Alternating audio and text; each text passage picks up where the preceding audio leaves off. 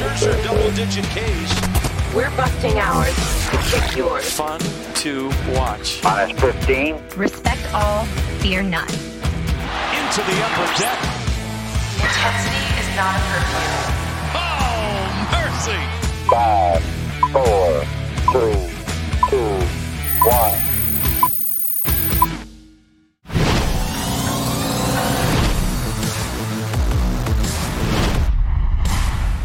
Into the MASN All Access Podcast, everybody. Good to see you again for another week of MASN All Access Podcast. Of course, brought to you by Marymount University. Visit MarymountSaints.com to learn more about student athletes and programs today. I'm your host, Bobby Blanco, back with you, and we've got an exciting episode this week. A lot going down from the National Celebratory Weekend, unveiling the ring design, premiering their self-made documentary, Improbable, which I know a lot of Nationals fans enjoyed, and getting to seeing the rings for the first time and a good time had by Kolko and friends, of course, on MASN all weekend. We'll get into that too, but we also have some sort of breaking news. A lot of news came down over the past 24 hours or so in the baseball world in terms of a proposed plan and how the negotiations between Major League Baseball and the Players Association is continuing to have a baseball season in 2020. We're nearing that time. June is just a week away, under a week away, and that is the kind of early June, the target date to have a plan in place so that baseball players could know where they're going and how they're going to proceed in playing and hopefully get a season underway by July. And to talk about all that stuff, all the good and negative that's coming in the news, of course, we were bringing in MASN's very own Mark Zuckerman. Mark, thank you so much for hopping on again. It's been a couple of weeks since we had you on. How you doing? I'm doing fine, Bobby. I think like everyone else, we're kind of glued to every little nugget of information that gets out there right now and trying to figure out what does that mean and if and when a season's going to start and where's it going to be, how's this all going to play out. And before we get into too much detail, I just want to say I think that we probably have more of a negative vibe right now, that because we hear so much about what players don't want and what owners don't want, and here are all the logistical problems for it all. And that's fine. Look, this is a complicated thing. This is not just going to be simple to first get the agreement and then second to actually get the season up and running. But I would caution everyone not to focus too much on the negative stuff, because these are all negotiations, and eventually I do think the two sides will come to an agreement. There's too much at stake there. I think they're going to give this thing a try. I don't think anybody can say definitively how it's going to play out and whether it's going to be a successful season, whether there's going to be an outbreak, whether they have to shut things down, how that's all going to work. But I'm trying to stay pretty optimistic here, and I think most people should too, that they are going to find a way to give this a try, and hopefully it all works out. And maybe don't worry so much about each little negative tidbit that comes out. And it's really more about once things are resolved, then let's look at what this season is going to entail and then evaluate it at that point. Yeah, no, I think that's a good, opening remarks. You're jumping right into it. I love it. This is why we bring on the best of the best to talk about these things. And I just also wonder, speaking of the negative, I want to thank you for putting up with me as I also produce the show as we're going live. And on the video, if you're watching on MASN Nationals Twitter account or the YouTube page or MASN Nationals Facebook page, I appreciate your giving me a little leeway as I run the show. While also hosting. But yeah, Mark, getting right into it, it's kind of, I think, at least for me personally, I think you and I kind of agree. As a fan, it is kind of like, ooh, this doesn't have great optics. It doesn't look too good, especially with kind of all, I don't want to call it backstabbing, but going around each other's backs and leaking stuff to the media. And, we saw that the MLB kind of leaked their proposal yesterday, and the immediate response from some of the players that they leaked was that they hated it. We saw some actual players take to Twitter themselves and say how much they despise the plan and how it's not going to work. Mark, is there any sense into, and I can pull up a graphic with some details of the plan, but is there any sense that it's, just like we mentioned a couple weeks ago and even months ago, like there has to be a starting point somewhere, right? I mean, this is just going to be the starting point in terms of negotiating the financial aspects of a return to play plan. Right. So think about any kind of negotiation that takes place. One side's going to offer up a proposal. they're going to offer up something not that they expect is going to be the final resolution. They're going to offer up what they think is maybe a best case scenario for their side. And then they expect the other side to say, no, hang on, we're going to offer the exact opposite end of the spectrum of that. And then you start trying to find some middle ground there and make it work out. When you go to buy a car, the dealer is offering you a price that they know you're never going to agree to, but they're setting it at a certain level to then try to get you to start to come towards them, and they come back down towards you. So that's the way negotiations work. That's the way every labor negotiation in the history of baseball and all professional sports has gone. I think the interesting thing about this that maybe we haven't seen in the past is it's all happening in real time, and all these details are getting leaked out there, and players have the ability to react to it unfiltered through Twitter and Instagram and other social media outlets. And you haven't really seen that, in some of the old negotiations that happened back in the day before all this. So it's weird. As a journalist, I like all the information being out there. I like being able to react to it, being able to see, how this is playing out in real time. But as a fan who just kind of wants the sport to come back, part of me is saying, I wish these two sides could just lock themselves up in a closet, a virtual closet somewhere, only talk to each other and don't come out until there's a deal done, and then we can all react to it at that point. Chances are that's what's going to happen in the end. It's going to happen in the back rooms. The leaking out of stuff by both sides of the equation is probably not helping anybody's cause other than our own, insatiable need to find out what's going on. Right, and I think there's a lot to a point. We just want information, and you, as a reporter, even as a fan, you want to know what's going on, and maybe it's the sense that we're getting a little too much information of what's going on, too much into the negotiations, and that's opening up kind of an ugly view of the whole situation. And just so we can kind of break down the proposed details, let's get into the nitty-gritty of it. I'll bring up the graphic of some of the details of the plan. So all salaries for all players will be prorated based on playing 82 games. We're looking at an 82-game schedule, shortened from, of course, 162.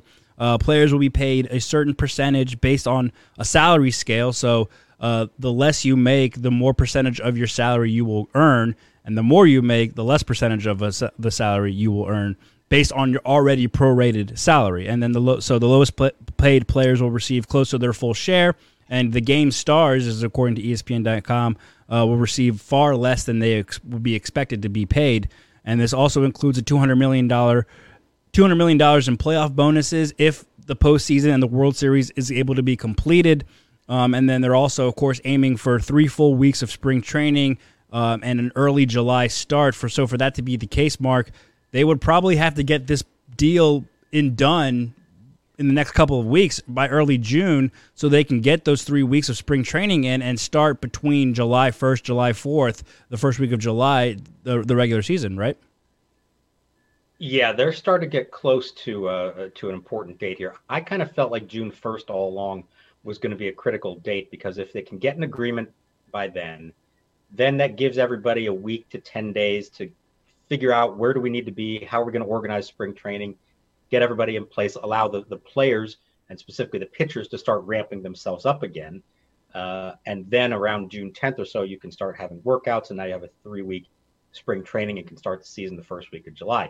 Now, there's some flexibility there. They could push it back a little bit from that. I think everybody understands that, but I think they also know they don't want to take this too far, because then you're risking going deep into November or even December, and the only way to play a postseason in that case is to have it in a warm weather location or a dome.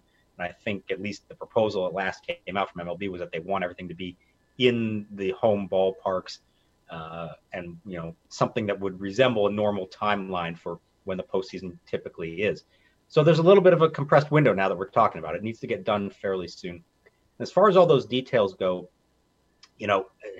we've seen different proposals come out from MLB. It started as we're going to ask you to have to accept a 50-50 split of revenue. The players said, no, that's the same as a salary cap. We don't do that. Now you're seeing them saying, okay, the reductions that we asked for, we're going to ask for more from those who make the most and less from those who make the least. And that's an interesting concept to me, because you're seeing this across all of American business right now as something that a lot of companies are saying that, hey, the highest paid people are going to give up the most, and we're trying to ultimately make sure that the low end workers aren't giving up as much. And in a lot of sense, it makes a lot of sense in some cases. But I think what you're seeing here, and this is where it gets complicated, and I think we talked about this a couple of weeks ago, is that we think of the players as this one big unit, and they're not. It's 1,200 individual players, and they're all at different stages of their career, making different amounts, different life circumstances. And so what's weird is, even though there are way more players who make the league minimum or close to the league minimum, guys who haven't even reached arbitration yet, the highest paid players, the veterans, are the ones who are in the positions of leadership within the union. They're the union reps from their teams. They're the executive board. Max Scherzer's on the executive board. He's one of the highest paid players in baseball. So it creates this weird, interesting dynamic where the guys who are making the most and ultimately suffering the most based on this proposal, are they making the decision without getting the input of the rookies and the lesser guys who don't make as much, or are they able to take all that into consideration? It's hard for a group that's that diverse to come to a consensus. I hope they are getting everyone's input on this.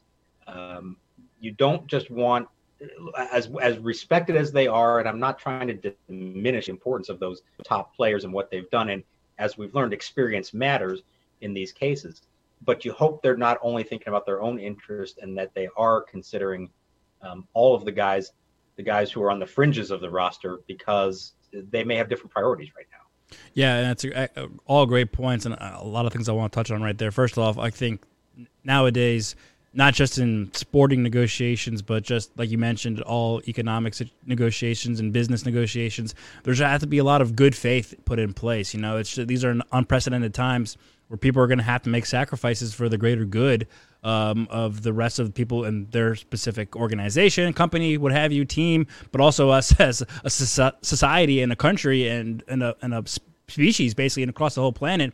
A couple of things I want to touch on right there from your remarks there, Mark.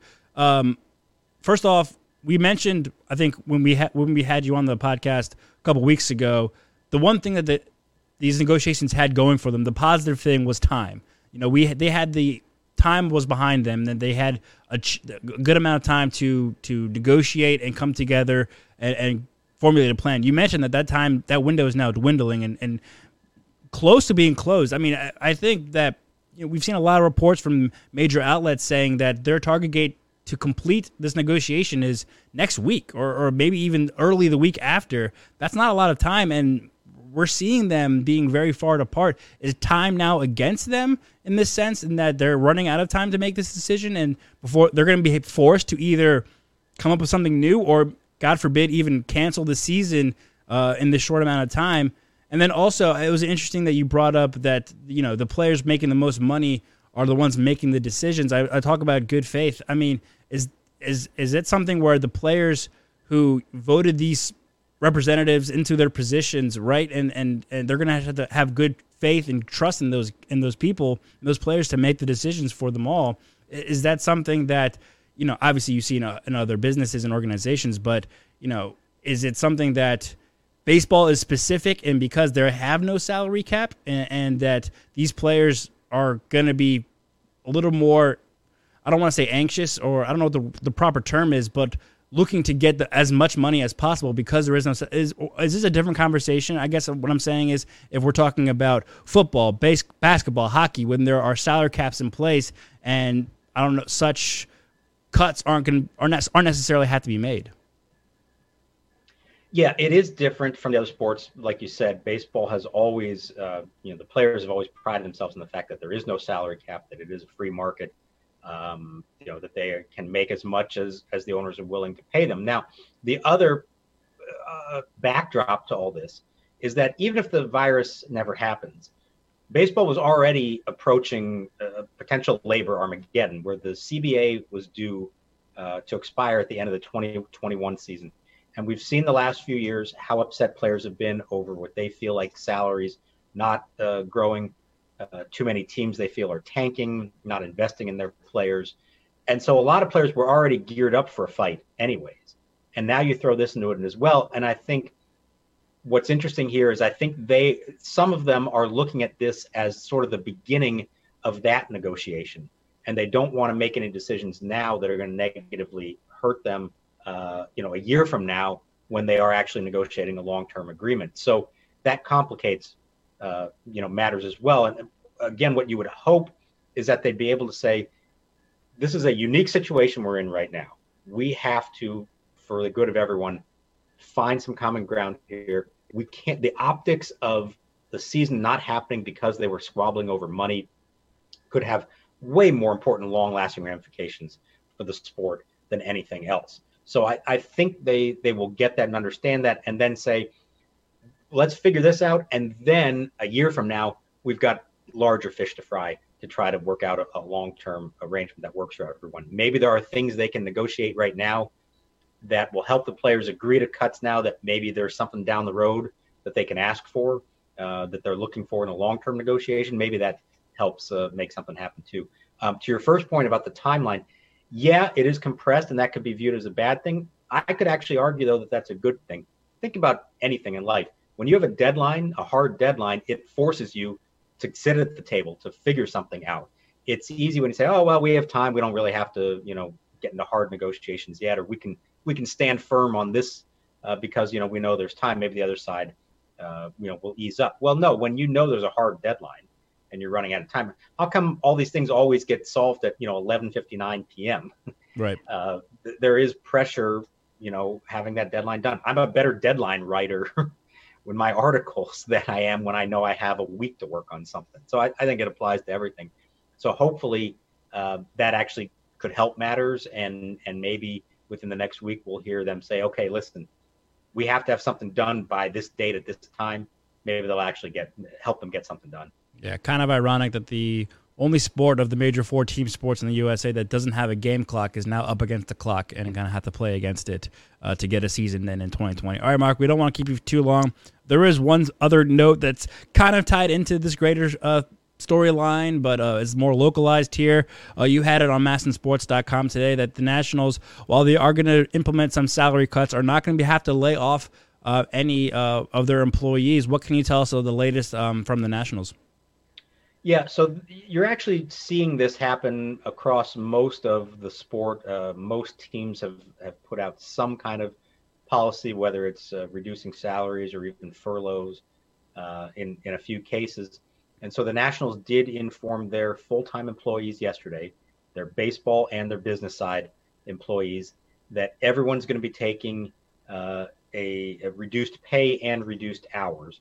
But kind of like we're talking about with the players, there's a tiered scale to this, so that those who make the most will take the biggest cut. It goes up to 30% for those who make the most in their annual salary, and then it's 10% for those who make the least. Within that are some reduced hours. So technically, it's not a furlough. They're not saying to anybody, okay, you're out of work for the next week or the next month, anything like that. But it is, sort of equivalent of an ongoing furlough where everybody has to work a few less hours and make a few less dollars. The baseball employees will be paid all the way through the rest of their contracts, which end in October. The front office business side folks will be paid all the way up through the end of December, which is how their employment agreements are structured. And they all get their benefits. Nobody's, losing retirement or health care, anything like that. The hope would be that everything gets back to normal here come next year. So it's unfortunate. You don't ever want to see this kind of stuff happen, but I think not only in baseball, you're seeing this across, a lot of the world right now, where companies are trying to find ways to not lay off people, but reduce salaries. Nobody ends up, making out great on this. And I know it's easy to look at this and say, well, hey, the billionaire owners should just front this for everyone else. I'm not disagreeing with that, except to say that these are businesses and everybody has to make business decisions that affect everyone. And at a time when you've got the players and the owners, sparring over how much they're going to divvy up millions of dollars, let's not forget that there are rank and file people who work for the team that are being affected by all this too. And all the more motivation to ensure that there is a season. As long as it can be safely done, if there's a season, that brings in revenue and allows the teams to pay everyone more than they would. If there is no season, there's going to be a dramatic effect on a lot of people. It's not just the players. It's people who work for these teams, people in the media like ourselves, whose jobs are tied to there actually being games. So, you hope everybody can figure this thing out and understand that everybody's going to have to make some kind of sacrifices, and that in the end, it's not too drastic for anyone. Yeah, it's an unfortunate situation, of course, for everybody, but I think there is a positive right there for the Nationals, like you said, that there are no official furloughs, no one's losing their jobs, and they're going to be paid for the next couple of months, at least somewhat, and able to hopefully survive through all of this. And hopefully a baseball season approaches and comes, and we'll have some more monies coming into these organizations. I know we've seen a lot of official furloughs throughout baseball and some other organizations, which is obviously unfortunate, but happy to see that the Nationals are able to pull through and keep their employees paid for the time being. All right, Mark, last thing before we let you go. Of course, it was a celebratory weekend for the Nationals and the Nats fans across the area this past weekend, both online and on MASN, with the airing of Improbable, which will be re-aired, actually breaking news, re-aired this Sunday night on MASN in its entirety with Part 1 starting at 7, Part 2 at 8:30, and then the celebratory Zoom call, I guess, with a champion celebration following it at 10 o'clock on MASN this Sunday night. So be sure to set your DVRs and tune in if you missed it this past weekend. But Mark, your quick takeaways on Improbable, the ring design that they unveiled, everything that came across MASN screen this past weekend. Yeah, the ring design, I think, visually speaking, I think they look fantastic. And I went back and looked at some other recent champions to kind of just compare the look of them. I think the Nats ring is a very sharp, clean look.